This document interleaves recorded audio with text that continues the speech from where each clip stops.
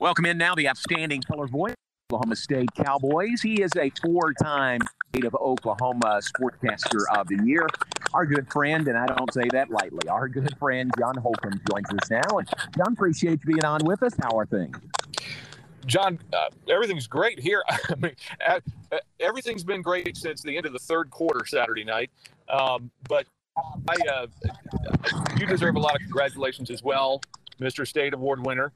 And also for your milestone, 400. Is that 400 in a row? Did I see that right? That's the story we're telling. 400 Oh, straight. my gosh. Thank See, you. so I appreciate one person would say that just means you're old. The other one would say that's Right. quite an accomplishment. And I would be the second guy. Congratulations. I got you. Both are actually right. So thank you very much. I appreciate that.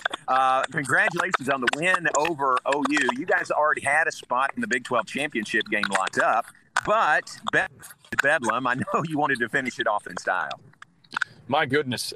Because even more out there that you can be in consideration for. Yes, it was. I'll say this. The way that game played out, there are an awful lot of OSU teams over the last 3.5 decades that would not have won that game with everything that had happened up until the fourth quarter. When you talk Bedlam, you could throw in a few years in the mid-'90s where maybe that wouldn't have been the case, but for the most part, when the Cowboys have had issues of their own, self-inflicted stuff in Bedlam, it's cost them against Oklahoma, even when they've had really good teams. But it's a testament to the maturity and the experience and the grit of the team this season, which is led by the defense that allowed them to pull that out.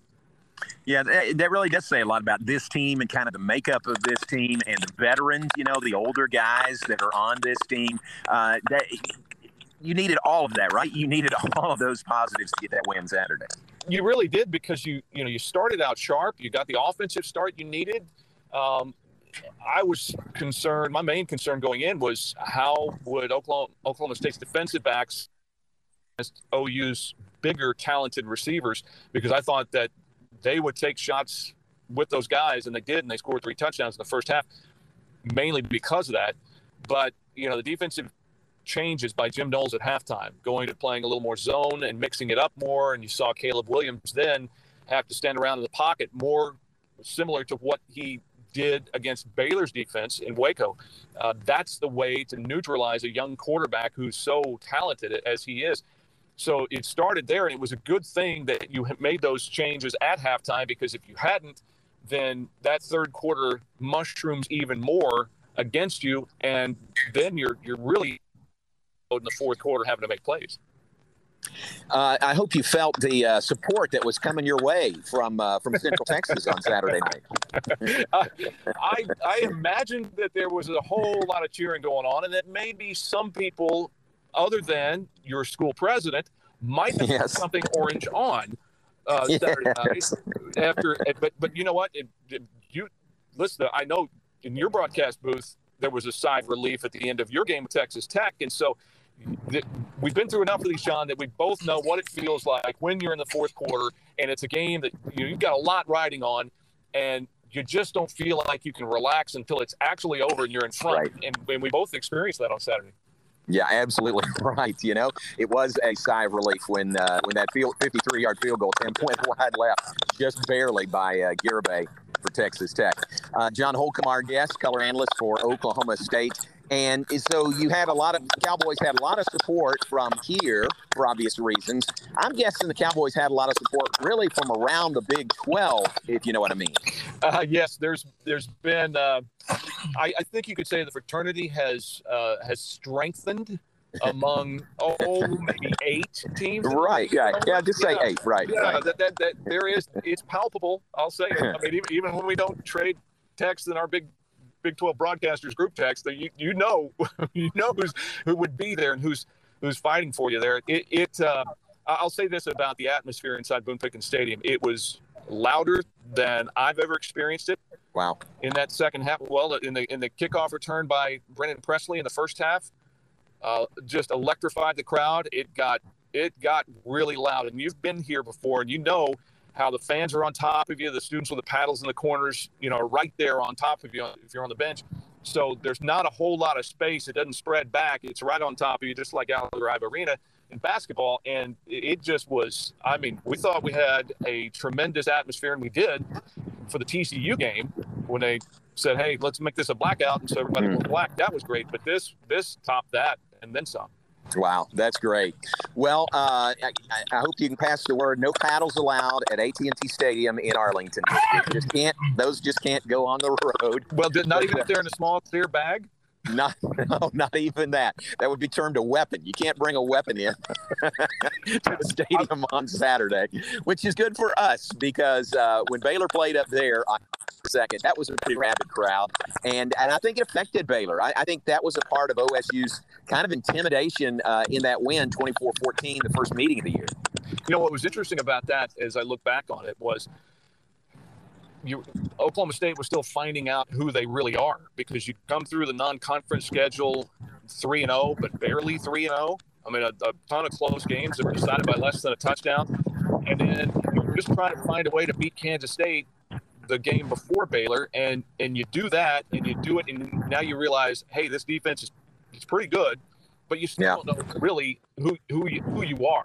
Jalen Warren had established himself, and I remember from that, the defense being good enough to overcome 3 interceptions by Spencer Sanders, and maybe one of them wasn't his fault necessarily, but it's still an interception.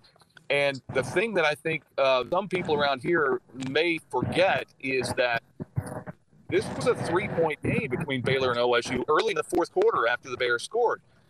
And even though you felt like you were somewhat in control of the game, it was just another example of how this defense has been able to make you feel that way, even when you make one mistake. It's good enough to make you pay, and all of a sudden you're behind. So there are not a whole lot of people, even though you're coming off the emotional high of beating Oklahoma, there are not a whole lot of people who just believe that this is going to be a cakewalk. I think it's just the opposite. I think they look at it and go, wow, we're going to have to play really well to win on Saturday. Well, and that cuts both ways. I mean, Baylor obviously pleased to be there. And who do you think if either team has an advantage? You know, I look at it as I really like our coaches, and I like giving them a second shot at Oklahoma State. You know, I just believe in our coaches like that. Is there an advantage at all to maybe the team that didn't win the first go-around? You get another shot and maybe can make adjustments that might make a difference the second go-around. Oh, sure. And I think Baylor's defense is plenty good enough to make things very difficult on the Cowboy offense. And, you've got playmakers on that defensive side of the ball that a lot of teams in the league just don't have. So, yes, I think there's an advantage to the team that knew it was close, and if one or two things go the other way, then that's a different outcome earlier in the year. I also think that there's something to be said for the Cowboys feeling like they are just catapulted into this game because of the outcome of Saturday night. And I think that there's some that might worry about a Bedlam hangover and that you don't want to celebrate too much. But I think that's when you go back to the makeup of this team with guys who, guys who are almost old enough to run for president on the defense. and that sort of leadership and maturity, and not allowing the younger guys to get too much over beating Oklahoma, that there's still work to do. Mike Gundy talked Monday about peer pressure as being a part of why this defense has been able to be so successful, because, John, you know this, for starters, it's depth. You're rolling in 4 new defensive linemen in the middle of possessions for Oklahoma in the second half. You're able to stay fresh and all of that. Now, some of those guys aren't the older guys. They're the younger guys like Colin Oliver, but the peer pressure, you get in the film room or the video room after games and you see how hard these guys who are going through this maybe for the last time are playing every snap. And that has an effect on the younger guys, because they don't want to be the ones getting pointed out in the video sessions going, why are you playing hard? Everybody else is. So I think the peer pressure part of it is a plus in OSU's preparation this week. But you know what? Preparation is one thing. Execution on Saturday is another. And there's just no way to know until you actually kick it off. John, we saw college football playoff rankings, that beauty contest last night, and Oklahoma State up to number 5. So there's a lot of motivation along those lines, obviously, for the Cowboys this week. Yeah, and I don't know what the consensus is down in Waco, but I was I was a little surprised that Baylor and Ole Miss flip-flopped. Baylor. Same here. And so what are they? They're giving one and taking away the other to make it all evened out? Yeah, I mean, who knows? You get an answer from Gary Barta, but it may be an answer that you need until the next ratings are released to figure out exactly what it's saying. Right. But I was very curious to see if they would put the Cowboys ahead of Notre Dame. I'm not shocked that they did it, but I am a little surprised. And I'll say this too, that I know that Baylor still was some things that could happen in front of them. If Baylor were to win Saturday, it's not out of the question that they could jump in. Now, it's maybe more unlikely given their position right now, but it's not impossible. But as far as the Cowboys are concerned, if you are able to play well and win this game on Saturday, I'm still of the mind that I will believe they are in the college football playoff when I see it on Sunday. Yeah, absolutely. John, one of the interesting sidelights of this game is 2 of the 5 finalists for the Broyles Award are matching wits against each other. That is Jeff Grimes, our offensive coordinator, and Jim Knowles, Oklahoma State's defensive coordinator. Isn't that a great matchup, on the sidelines or in the booth upstairs between those two? Oh, no question. And Jeff Grimes has done a tremendous job. And even not just with Gary Bohannon, but also now you've got a younger quarterback that maybe doesn't necessarily change everything that you do, because I think there's some similarities with what you want to run. You can run more of the playbook, whereas offensively for Oklahoma State, they ran Spencer Sanders a lot against Oklahoma and had that option run for a touchdown that made it a 2-point game. But if Sanders, for some reason, can't be out on the field with the offense for whatever reason, Shane Illingworth comes in and it's a completely different deal. You take away some of that stuff whenever he comes into the game. He's a better passer, but he's not as mobile. So Oklahoma State's challenge in that department would be a little greater. But I'm kind of getting off the point there because Grimes and Knowles matching wits again. Jim Knowles has to be looking around going, gosh, am I going to be able to have a break here against somebody who maybe isn't as adept at calling plays offensively to counter whatever we're doing? It's interesting because he's matching wits with Lincoln Riley, made the adjustments at halftime, and now you go back into the blender again. Yeah. Final thought, you got basketball tonight. How are the Cowboys doing so far, basketball-wise?